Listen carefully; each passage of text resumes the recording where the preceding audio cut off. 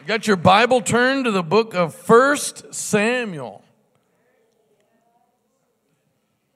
1 Samuel. And we have our Passport Kids Summer Program in the house, and they're taking notes. I'm going to make it easy for you to take notes. And anybody else taking notes, because I'm kind of a systematic person. And that's the way I think. My brain works like that. Praise the Lord. 1 Samuel. I'll tell you what chapter in a minute. So I got to go on this, my very first bear hunt. And I went across Prince William Sound, and my son Ellie and I went together with one other person. We'd gone with Dr. David Martin. And we were on the last day of our hunt, and I had gotten really hurt on the first day, and I was struggling to walk. And I was falling down a lot because my knee was coming apart on me, and it wasn't very fun. It's better to check. And so we had got way back in this valley, and we hadn't seen any bears that day. And we'd seen about, 10 or 11 bears in the previous day. We were hunting black bear. And we're on our last day of our hunt, and I really wanted to get something that day. And I was struggling, and we'd hiked this river way back, it was about 3 or 3.5 miles up this river. And we were sitting in the cold rain. It rained on us the whole time. Everything we had was sopping wet, not just wet. You know what? There's a difference. So Dr. David had spotted this bear, and so we found ourselves needing to get in position to take a shot at this bear. If you're a bear lover, so am I. It tastes good. Especially my wife's chili that she put him in. Wow. You won't be invited over for that night. You'll be invited over for hot dogs and things like that, not the bear chili. Anyway, so we found ourselves in this really thick alderwood, and I don't know if you've been in that, but that's especially difficult to navigate, wet and slimy, swampy, and all of the above, and I was having trouble walking anyway. So we had spotted this bear, and when we finally got to where we were within range, the bear was not there. And I was really disappointed because this is like, Ellian, the 10th time we've tried to get in position, and I'm making noise and I'm falling down. And so I stood in the cold rain with my weapon, and I'm waiting for a considerable amount of time. And we're looking up at this mountainside, and where we had seen the bear was about 300 yards away. And so I'm actually in a good spot in this alderwood where I could maybe take a shot without hitting something in between. And Dr. David had said to me, I'm going to go a little farther and see if I can't see him. And so he just kind of vanishes. And so I'm standing there with my son Elian, and we're in the rain, and I've switched from the binoculars to the scope, and where did that bear go? This is our last day, last hour. Where is this bear? And so we'd been there for about 30 minutes or so, and I'm tired of wiping my, and it's cold and everything.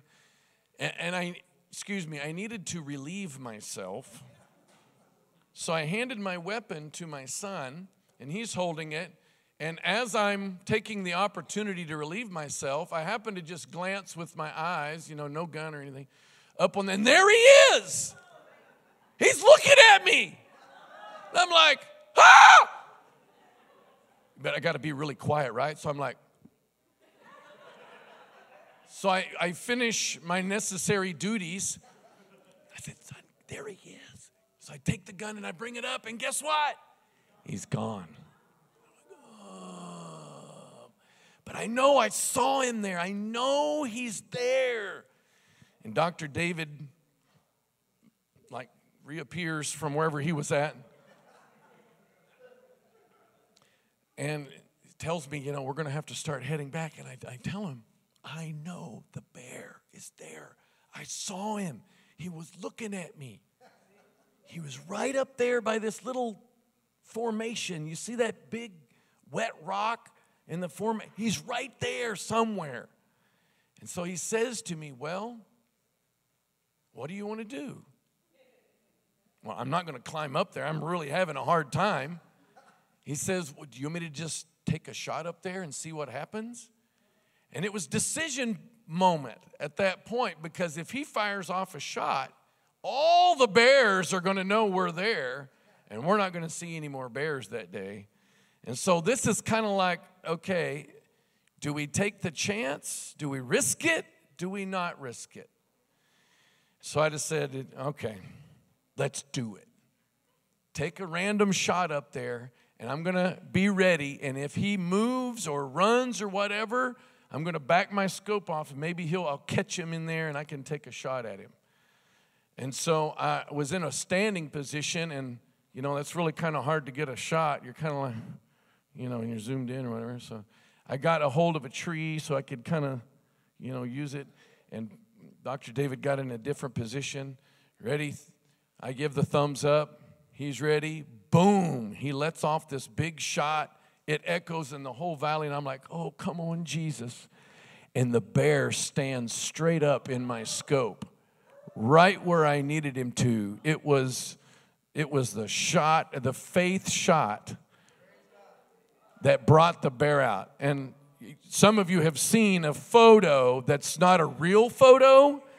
Somebody manipulated the photo and put this big teddy bear, right? This big kitty teddy bear, me standing over it with a gun. Anybody saw that? You were here and they put that fabricated thing up there? Don't put that back up there. That was not the real photo. Anyway, I got the bear at 300 yards in one shot. It was great. But it took this faith shot for the bear to come out from where he was. And when he stood up, he was right where, or at least close enough. He's right where I needed him to be. It was awesome. And as we were preparing the bear to pack out, I told Dr. David, I said, you know what? This is exactly what it's like operating in faith. It took a great step of faith, not knowing what would happen, but just acting. And so I want to share with you a similar situation in the Bible, because I want to encourage you and your steps of faith. Because some of you, maybe you already took the shot and you're waiting on the bear to stand up. Maybe some of you know there's a bear somewhere, but you've got to make that risky choice of, do I take the shot or do I not take the shot? Do I risk? Or maybe some of you haven't even seen the bear, but you're still hoping there's one that's going to show up somewhere. But God's got a great word from you from the book of 1 Samuel today and for me. So let's look at it together. Let's stand for the reading of the word. And we're going to look at 1 Samuel 14. So those of you that are writing notes, we're going to talk about Jonathan and his faith. And our text is 1 Samuel chapter 14, verse 1 through 23. 1 through 23. Let's back up one verse to the back of chapter 13. And I'm going to read. Let's read together. I'm reading from the old NIV, not the new one. Hallelujah. Let's read verse 23. Now a detachment of Philistines had gone out to the pass of Michmash. Verse 1. One day Jonathan, son of Saul, said to the young man bearing his armor, come, let's go over to the Philistine outpost on the other side. But he did not tell his father. Saul was staying on the outskirts of Gibeah under a pomegranate tree in Migron. With him were about 600 men, among whom was Ahijah, who was wearing an ephod. He was the son of Ichabod's brother, Ahitub, the son of Phinehas, the son of Eli, the Lord's priest in Shiloh. No one was aware that Jonathan had left. Verse 4, on each side of the pass that Jonathan intended to cross to reach the Philistine outpost was a cliff. One was called Bozez, and the other was Seneh. One cliff stood to the north towards Michmash, the other south towards Geba. Jonathan said to his young armor bearer, "Come, let's go over to the outpost of those uncircumcised fellows. Perhaps the Lord will act on our behalf. Nothing can hinder the Lord from saving, whether by many or by few." Verse 7, "Do all that you have in mind," his armor bearer said. "Go ahead, I'm with you, heart and soul." Jonathan said, "Come then, we will cross over toward the men and let them see us. If they say to us, 'Wait there until we come to you,' we will stay here. We are where we are and will not go up to them. But if they say, 'Come up to us,' we will climb up, because that will be our sign that the Lord has given them into our hands." So both of them showed themselves to the Philippines. Sorry about that. Philistine outpost. "Look," said the Philistines, "the Hebrews are crawling out of the holes they were hiding in." The men of the outpost shouted to Jonathan and his armor bearer, "Come up to us and we'll teach you a lesson." So Jonathan said to his armor bearer, "Climb up after me. The Lord has given them into the hand of Israel." Jonathan climbed up, using his hands and feet, with his armor bearer right behind him. The Philistines fell before Jonathan, and his armor bearer followed and killed behind him. In that first attack, Jonathan and his armor bearer killed some 20 men in an area of about half an acre. 15, then panic struck the whole army, those in the camp and field, and those in the outposts and raiding parties, and the ground shook. It was a panic sent by God. Saul's lookouts at Gibeah in Benjamin saw the army melting away in all directions. Then Saul said to the men who were with him, "Muster the forces and see who has left us." When they did, it was Jonathan and his armor bearer who were not there. Saul said to Ahijah, "Bring the ark of God." That time it was with the Israelites. While Saul was talking to the priest, the tumult in the Philistine camp increased more and more. So Saul said to the priest, "Withdraw your hand." Then Saul and all his men assembled and went to the battle. They found the Philistines in total confusion, striking each other with their swords. Those Hebrews who had previously been with the Philistines and had gone up with them to their camp went over to the Israelites who were with Saul and Jonathan. When all the Israelites who had hidden in the hill country of Ephraim heard that the Philistines were on the run, they joined the battle in hot pursuit. So the Lord rescued Israel that day, and the battle moved on beyond Beth Aven. Lord, increase our faith more and more. Help me to communicate what it is that you've put inside me today, and give us ears to hear, we pray. Jesus, we ask. Amen. You may be seated.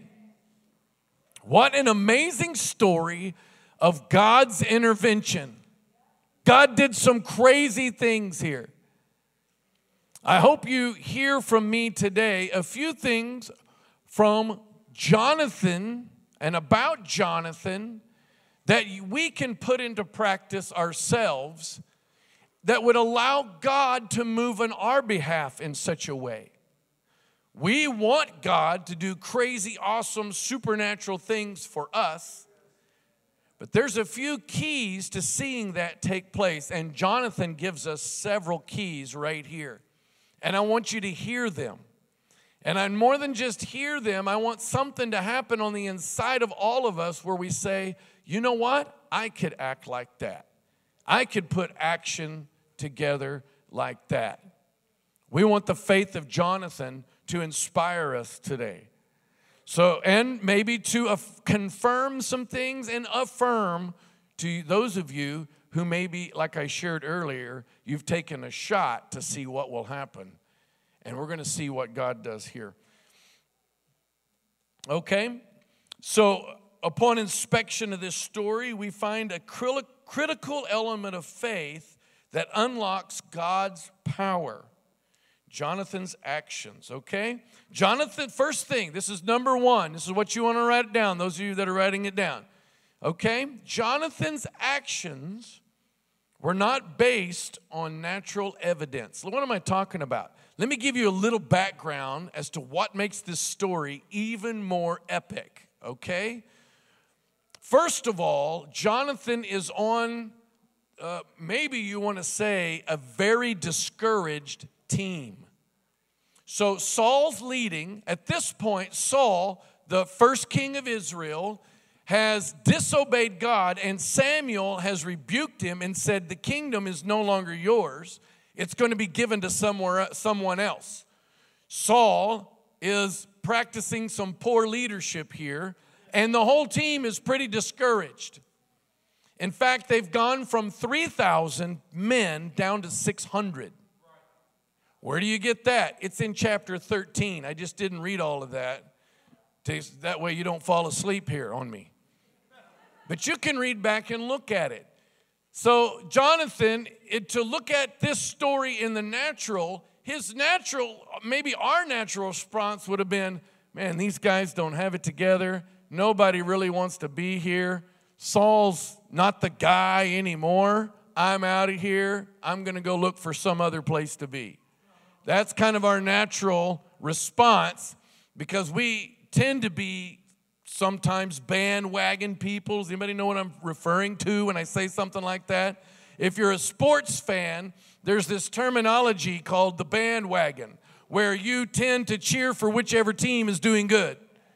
And if your team is not doing that good, you don't wear that hat that week. Unless you're like a really diehard fan, and then you don't care if it's the Cleveland Browns who haven't won a Super Bowl. You're going to wear your Cleveland Browns hat. One of our staff members is from Cleveland, and I'm not going to mention their names, but their initials are Pastor Vince.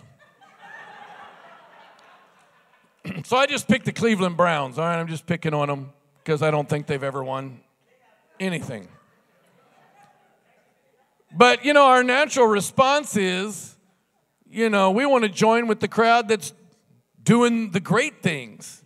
This was not that crowd, and Saul was not that leader. Who you follow does matter.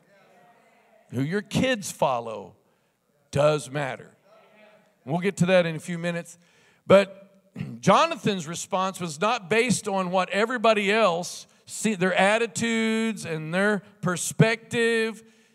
He made a choice that wasn't based on those things. The next part of the story was Israel had no weapons. So here they are, this army that's out there ready to, they're in position, battle time, Saul's leading them, and ain't nobody got a sword or a spear except for Saul and his son Jonathan. So out of all 600 guys, there's only 2 of them with the sword. The Philistines, in order to keep the Israelites in check, took all the blacksmiths from the land. So there was nobody in the land that could even make a sword or sharpen one. And so for the Israelites to maybe, cut their ground or whatever they're going to do with their tools or to, plow, okay, to do any of that, they would have to take their instruments to the Philistine cities and pay the Philistines to sharpen their pitchforks or whatever they're using. That way the Israelites couldn't attack them. So here they are with a major disadvantage. The physical, natural logic is there ain't no way we're going to attack those people over there. We can't even hit them with anything. They got swords, we got tree limbs that we just broke off, brooms, whatever it is they're using. You can get the picture here of the overwhelming odds that were against them. Yet Jonathan makes this choice to act that is totally beyond what normal logic would say. And it speaks to us that faith is not based on what makes sense in the natural. A faith choice is not going to always add up. It just doesn't. Faith choices are risky. Faith choices put us in a position that God loves and we don't love, because it's scary to us in our normal way that we operate with the scientific method, hypothesis, gather all your data, do some tests to see what the results are. Anybody know what I'm talking about? Anybody can remember that back in school? Yeah, faith doesn't work like that. And it didn't for Jonathan, because he didn't make a decision based on that. So, but he has a sword, and his dad has a sword. So here he up and decides, I've got something I can do. I'm not going to sit around here. I'm going to do something. So the first thing is Jonathan's actions were not based on natural evidence. So the second thing, number 2, are you ready? Jonathan's actions were based on his belief about God. Whoa, now here we get down to it, because faith really makes us ask ourselves what we believe about God. Because what we believe about God really determines what we're going to do for God. And it determines just how big of a risk we're willing to take. The way we see God and our perspective of Him, what we believe about Him, what we believe He's capable of, whether or not we really believe He's good, whether or not we really believe we're precious and in His sight, whether we really believe or not His promises are true, or are they for just a few people and they're the ones that tell us about it? Is His promises really for anyone who would believe? Those are really good questions. Faith choices make us come face to face with what we personally believe about God. Not what the church believes, not what songs say, not what our parents or our children or somebody else in our family believes about God, but what do we really believe? Deep down inside, when you take away all of the fluff that's in our life, what do we really believe about God? Jonathan believed some astounding things. Let's look at them. Verse 6, Jonathan said to his young armor bearer, let's look at the words that Jonathan uses. Come, let's go over to the outpost of those uncircumcised fellows. Maybe that doesn't sound like a powerful statement, but let me tell you what he said. He called them uncircumcised fellows. What is that all about? It means they're not in covenant with the living God, and we are. It means our position with the God of all creation, who made everything, is greater than the position that they're in. We are standing in a covenant relationship. Us and our children and our army is in a better standing than our enemy is, and we have God's favor and God's backup, and He calls them uncircumcised to declare there ain't no way they can call on the God of heaven, and we can. His faith choice was based on his understanding of where he stood in relationship with God. And our faith choice begins the same. We are children of God. To as many believed, He gave the right to become the sons of God. Does that sound familiar to you? He gave us the spirit of adoption. We are His sons. We stand as those of you that have you have children. You understand what it's like for your son or your daughter to be under you, under your protection, in your car, under your watch. We are under the watch of God Most High. And the blood of Jesus brings us a new covenant. The blood of Jesus puts us under His covering. We stand in a covenant relationship with God. And our faith choices begin with understanding that we are His and He is ours. Jonathan's first statement was about where he was in position with God. The next thing in verse 6, let's look at it. Perhaps the Lord will act in our behalf.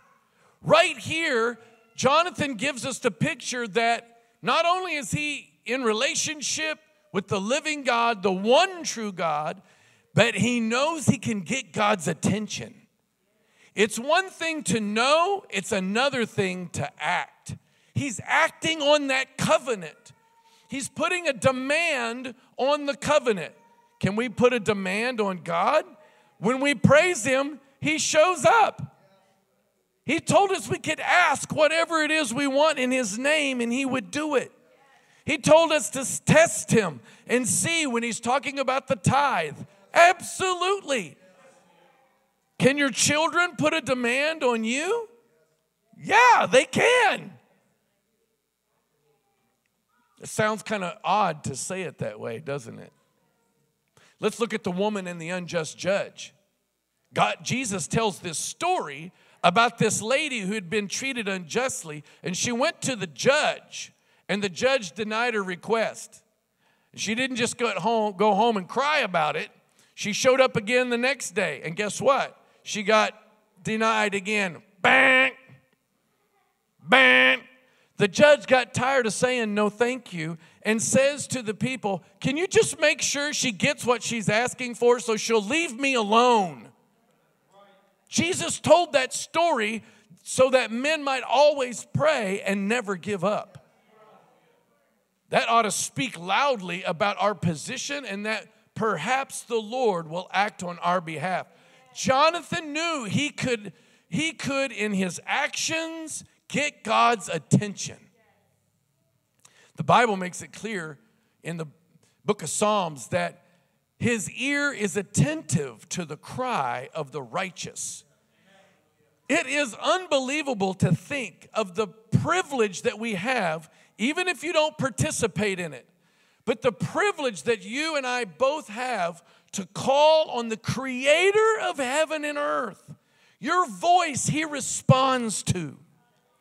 Whether or not you take advantage of that is up to you. But I take full advantage of knowing that when I enter into a time of prayer that I set aside every day, I'm bending the ear of the greatest power in the universe, whom no one can change his plans. When he speaks, he acts. When he promises, he fulfills. When he blesses, no one can change it. And I get to talk to him. And not do I just get to talk to him, I get to hear him. He tells me great and wonderful things I don't know. He lets me know what's coming ahead. I can get his attention. If you are not taking advantage of that, imagine what you're missing out on.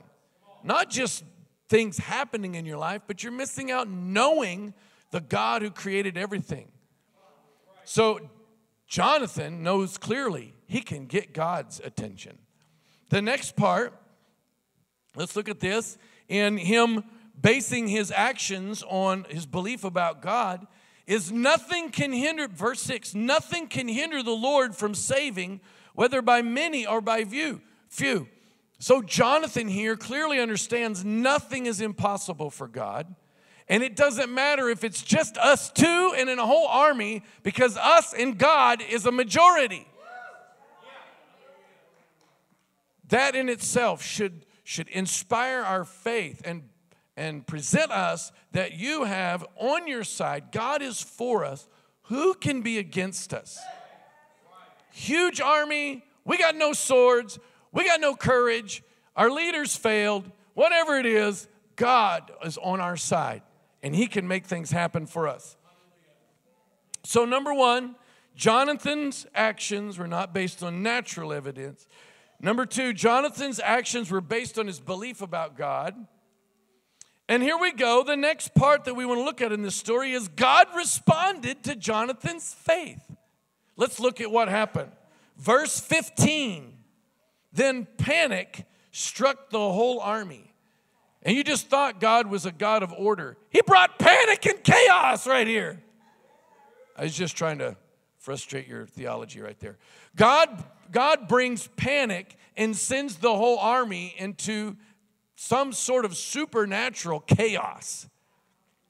the enemy has become so bewildered that they start hitting each other with their swords. The Israelites didn't need swords to win the battles. The Philistines did it to themselves. How about that? Sometimes we have these preconceived ideas on how something should happen. And so then we make a decision about who God is because maybe we don't have what we think we need to have in order to get the victory. We have these lists of things. I'll never forget my wife and I, we needed to buy a car. And we had one child and we had one on the way. And we had this, the two-door where you got to fold down the seat and try to maneuver the car seat out of the back. What a nightmare. And you're bending all over trying to put that 5 or 52-point harness around your kid and wrap them in gauze so they don't get hit. Put bubble wrap around everything. And we were wanting to expand our tent pegs on our car. We needed a little more room. We couldn't imagine, twice the nightmare of trying to do this with 2 seats and, 2 doors and whatever. And our air conditioner. We lived in Maui and we needed some air conditioning, and our air conditioning had horribly failed. And so did the window in our car. You couldn't roll it down. So we basically just baked the kids wherever we went. Well, we could actually roll it down. It would just fall down. So we had to put a rubber slipper, flip-flops, in the window to hold it still. In Maui, you would call it a Maui Cruiser. It needed healing in Jesus' name. So we needed a new car. We had zero ability to buy a new car. How old were we? 27, something? We had no money. And we had nothing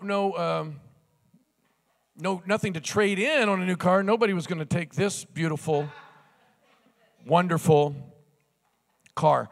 That was good for us. It was just time to go. Hallelujah. So we decided we were going to take a step of faith that just didn't make any sense, but we're at least going to give God an opportunity to do something. You got to give God something to work with. Sitting around waiting on God doesn't inspire the Lord to move on our behalf. We go first. He follows. So we decided we were going to go look at some minivans. I didn't really want a minivan. I wanted to be cool. 27-year-old guy, I wanted to be cool. I wanted to drive something a little bit more sporty. I at least wanted the speedometer to go up to at least, a 3-figure number. Minivans. So we go out and we were looking at these minivans, and we got in this first place, and we get in the van, and we're not small people, so we're like sitting in there going, no. So we decided to go to this car dealership, and I walked on the lot, and I tell the guy, I'd like to see your top-of-the-line minivan, please. I have no money. I don't have anything. And the guy looks at me and goes, it's $45,000. Well, now today, that's not very much today for a car, right? But 20 years ago, when we needed it, well, not 20, 15 years ago, that was a big price tag for a car. And the guy is looking at me and goes, are you sure you want to look at that? Yeah, show me the top of the line. I have no money. I'm just acting like it. I'm trying to give God something to smile at. So we asked to take a test drive. We're in this red minivan, fully loaded, looks like a spaceship. Woo! There's 3 figures on the speedometer. I think we could do this. Woo! It's got all the bells and whistles. It's got leather seats. I've never driven a car with leather seats. What an upgrade. How much is this car? Ouch. That's all right. We went and looked. We stepped out. Thank you for letting us drive this beautiful van. We went to church that night, and somebody walks up to us who doesn't know anything. It says, I want to help you with your down payment, and I want to pay your car payments for you. Go pick out your car. Ha! Wow, isn't that amazing? So we picked out the one, and we drove it until it wouldn't drive anymore. God responded to our faith, just walking out there saying, Lord, I think you could give me what I need. So God responded to Jonathan. Panic, the ground shaking, some kind of earthquake or something. The army's melting away. In verse 16, verse 20, the enemy was in total confusion, striking each other. We thought we would have to have all these things before we could go buy that car. But God, all we really needed was God to show up. And he did the rest. And that's what Jonathan had. They didn't need a whole bunch of swords to win that battle. They just needed God to make everybody else confused. God can do that. Number 4 of this story here. Number 4, Jonathan's actions brought victory for the entire army. Jonathan's act of faith wasn't an isolated victory just for Jonathan and his armor bearer. It affected everybody that was watching, everybody in the army, and it even affected those that had run away from the army and had joined the other side. This one act of crazy faith by Jonathan caused the people who were hiding in caves to come out of their caves and join the fight. When they heard what had happened, all these people showed up that had lost their courage, that had defected to the Philistines, that had lost heart, that had given up. Maybe they were scared. They just didn't have the courage and bravery. They had been looking at the natural things. And Jonathan operated in the supernatural. God shows up, and all of a sudden, everybody's faith goes through the roof, and they all show up and chase the Philistines down and hack them all to death. Your acts of faith, our acts of faith, are not isolated little things, especially when you share your great testimony of what God does in response to your faith. Other people's faith starts being built. Your stepping out in faith affects lots of people. It affects your family. When you go tell your neighbors what's happened, it affects them. When you come share it here, or whatever it might be, you're sharing with somebody. Your testimony affects people. Your step of faith is not just you, it's other people. It inspires courage, and it inspires faith. So, this is what we need to do after hearing this story and looking at these aspects here. First of all, we need to get our picture of God. We need to allow our picture of God to get bigger. Let your definition of God be these words: limitless. Limitless. God of the impossible. He can turn anything bad to good. There is nothing he can't turn from bad to good. He's a rewarder of those that diligently and wholeheartedly seek him. A rewarder. God specializes in rewarding. Let your picture of God get massive. Try to get it bigger than you think is possible. He can do exceedingly, abundantly, beyond whatever I could ask or think, imagine. I can imagine pretty big. God can do even more. Let your picture of what God can do for you get enormous. May it make you confident in who God is. Have some confidence that God, all he has to do is say the word, and he changes everything. Get a picture of God is good. Maybe your picture of God is that maybe he just picks out a few people to pour out goodness and they just cheerlead us on until heaven. That's not the picture of God. He's good to all. His mercy endures forever. His loving kindness is better than life. He's kind. Get your picture to put inside your picture of God that He wants to bless you. He wants to surprise you with blessings. Get a bigger picture of God. The next thing we want to gather from this is our circumstances do not determine what God can do. It's a part of the picture. Whatever it is you're facing doesn't limit God unless you let it limit God. The only limiter to what God can do is you. We put borders and boundaries about what the Almighty Creator can do. He's limited Himself. He chose to limit Himself to us and our ability or our desire to believe Him. Okay, the next thing is a step in the natural allows God to do the supernatural. A step in the natural. Jonathan didn't just stand on his side of the canyon and say, okay, let's just stand here. He had to climb down. He went across and he showed himself to the other army. He took some steps in the natural. Hey guys, here I am. All right, let's see what they do. All right, the next thing is if you see God twitch, go all in. Sounds kind of funny, doesn't it?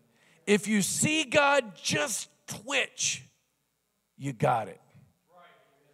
So Jonathan sets up his armor bearer and he says, okay, this is going to be the telltale. We've already exposed ourselves. We're already out there. We have no plan B. Okay, there ain't no going back. But we need to see just one little motion and we're all in.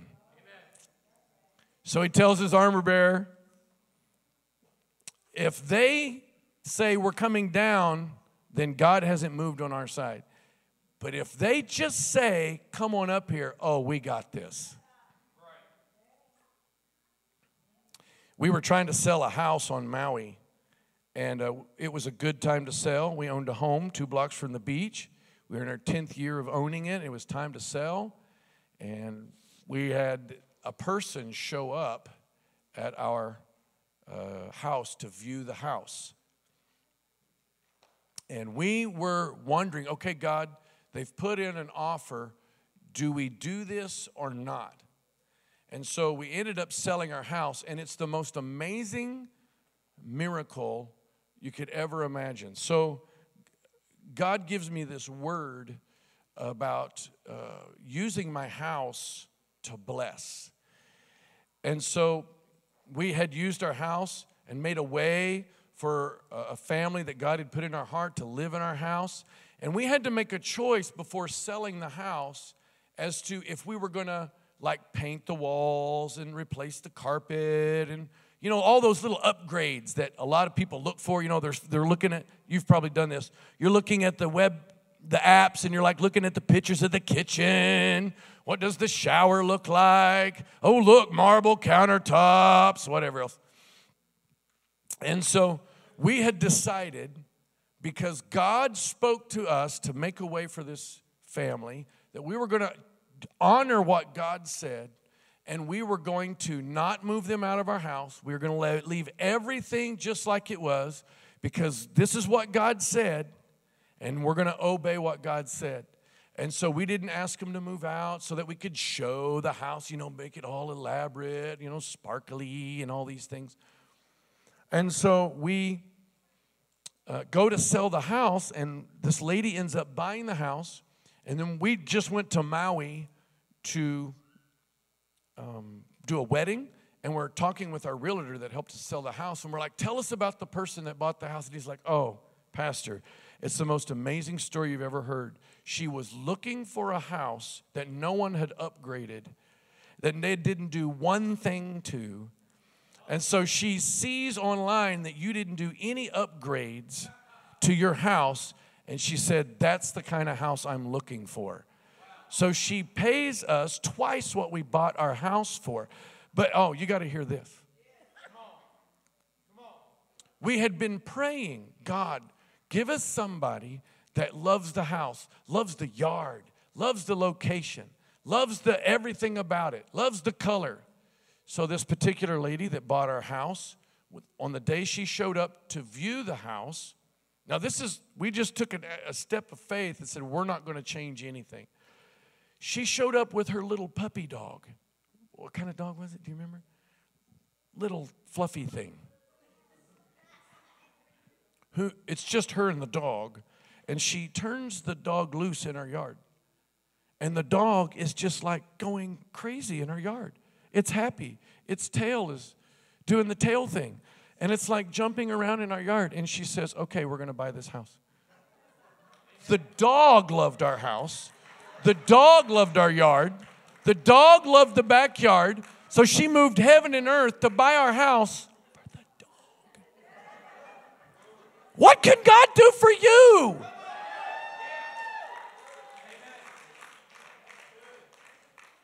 What can God do for you? He could send a little fluffy dog to act on your behalf.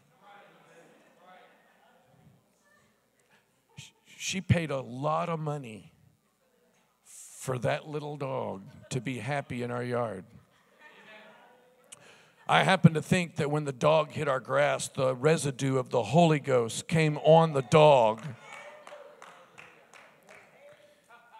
Our steps of faith affect others. All right, so I just wanted you to hear today that God's going to back you up in your steps of faith. Get a bigger picture of God. God's a great God. He's a good God. Step out in faith and give God a wide door. Give him a wide berth. Take those risky steps of faith. See what God does for you. Minister Micah, would you come and play? Come on, would you stand with me this evening? You might be somewhere in this story of Jonathan, or maybe you see yourself somewhere in the bare story of knowing it's there, but something's got to happen. I don't know where you might be, but I know this word is for many of us here, and maybe those of you that are watching online, and I want you to know God responds to your acts of faith. And God's going to respond to your faith. What is it that you're facing? What is it you've maybe made decisions on?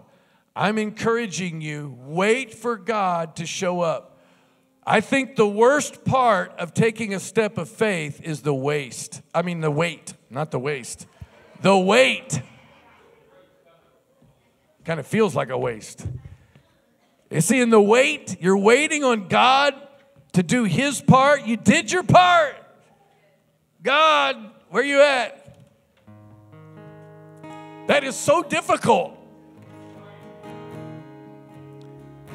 God specializes in absurd circumstances and you making the declaration, my God's bigger than this. I know what my God can do. I'm in covenant with my God and he's going to move on my behalf. Maybe he hasn't moved yet. I want to encourage you. It's worth the wait. Don't let the wait sink your ship. Just a little note on the wait before we take time and pray. That waiting process is God working on the inside of you. Let him finish what he's working on. Thank him for the wait. Lord, I thank you for making me wait for you. I hope you're encouraged by the word. We're going to take time to pray. Come on, why don't you lift your hands? Just begin to declare. Make him bigger in your eyes.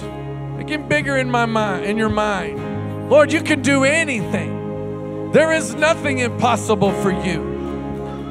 You are limitless. I don't have to have swords to win the battle. All I got to have is you. God, you can turn anything to good. Come on, declare what he can do. Even if it doesn't feel like it. Come on, God, you can do anything. I'm putting all my hope in you. I'm pushing all my chips into the table on you because you are a rewarder. You answer my prayer. You hear me pray. You can do anything. You can pay off my house. Oh God, you can give me a house. You can give me a car. You can turn my family around. It could be that God is waiting on you to take a step of faith. You might be here today saying, I need God to move on my behalf. He could be waiting on you to make some ridiculous step of faith like Jonathan did that makes no sense to us. But God looks at it and goes, I knew he trusted in me. I knew she put her confidence in me. Come on, say this with me. Lord God, I put my trust in you. You're going to back me up. You're good to me. And I'm going to see your goodness in the land of the living. Come on, now just thank him. Thank him like it happened already. Lord, I just thank you, God. I thank you, Lord. You hear me pray. I thank you, Lord, you're not going to fail me. You're not going to turn your back on me. You're not going to go back on your promise. What you say you're going to do, what you promise you're going to fulfill. What you bless, no one can unbless. You're the great God. Come on, let's sing a song about trusting in him. You got a song there?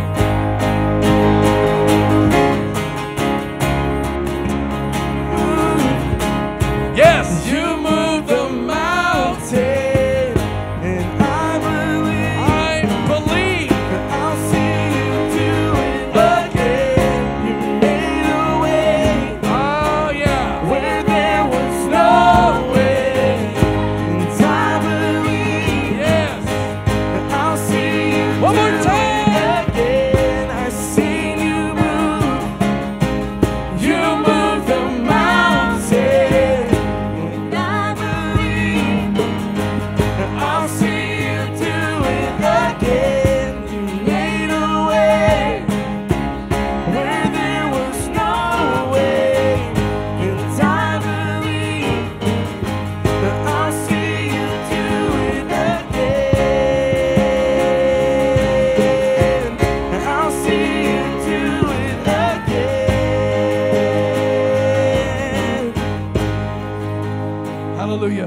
Maybe you don't know the God I'm talking about today. You need to know the God I'm referring to. You need to know Jesus. You need to know him on the inside. You need to have a relationship with him like Jonathan had. You need to put all your confidence in him. It starts by making him the Lord of your life. It starts by surrendering your life and all that you are to his lordship and his leadership. You do that by receiving what he did for you. Those of you that are watching online, hear me today. When you receive what Jesus did for you on the cross, when he died for your sins and made a way for you to know God personally, he didn't just stay dead. He rose from the dead, proving that he can give us eternal life. So that even if this physical body dies, when you put your belief in him, though your body dies, you will live forever with Jesus. If you don't know that God, today's your day. We're going to take time tonight. Those of you watching online, you're here with me. I'm going to help you pray a simple prayer. If you need to know God, whether for the first time or maybe you don't remember whether or not you surrendered your life to him, I'm going to lead you in a time of prayer. Maybe it's been a while and you just kind of drifted off. You don't know if you're close to him. If he spoke to you, you wouldn't know it. Today's your day. It's time to get back into covenant with the living God, like Jonathan, and start seeing things happen like happened for Jonathan. But it starts with making Jesus your Lord and Savior. So why don't you pray this with me right out loud? Sometimes I pray with my eyes closed. Sometimes I leave them open, like when I'm driving. It's a good idea. Today, come on, let's just make a declaration with our eyes wide open Well, let's just look up to where God lives. He lives in heaven, but He wants to dwell in your hearts. How does He do that? I have no idea. He's really big and He's really small because He can fit inside me. Come on, let's just talk to Him right out loud. Those of you that are online, if you're driving somewhere, or if you're sitting looking at a computer, whatever it might be, or if you're watching this at a later date, come on, just say this right now. Right now is your moment. Let's pray. Say, Heavenly Father, I want to belong to You. I give You my life. I believe in my heart.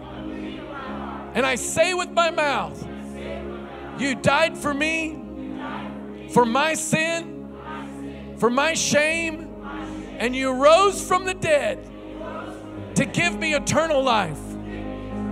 I put my life in Your hands. You be my God. I'll follow You all my days. Thank You for hearing me. Thank You for loving me. In Your name I pray. Amen. Come on, let's give the Lord a hand clap. Lord, You're so good.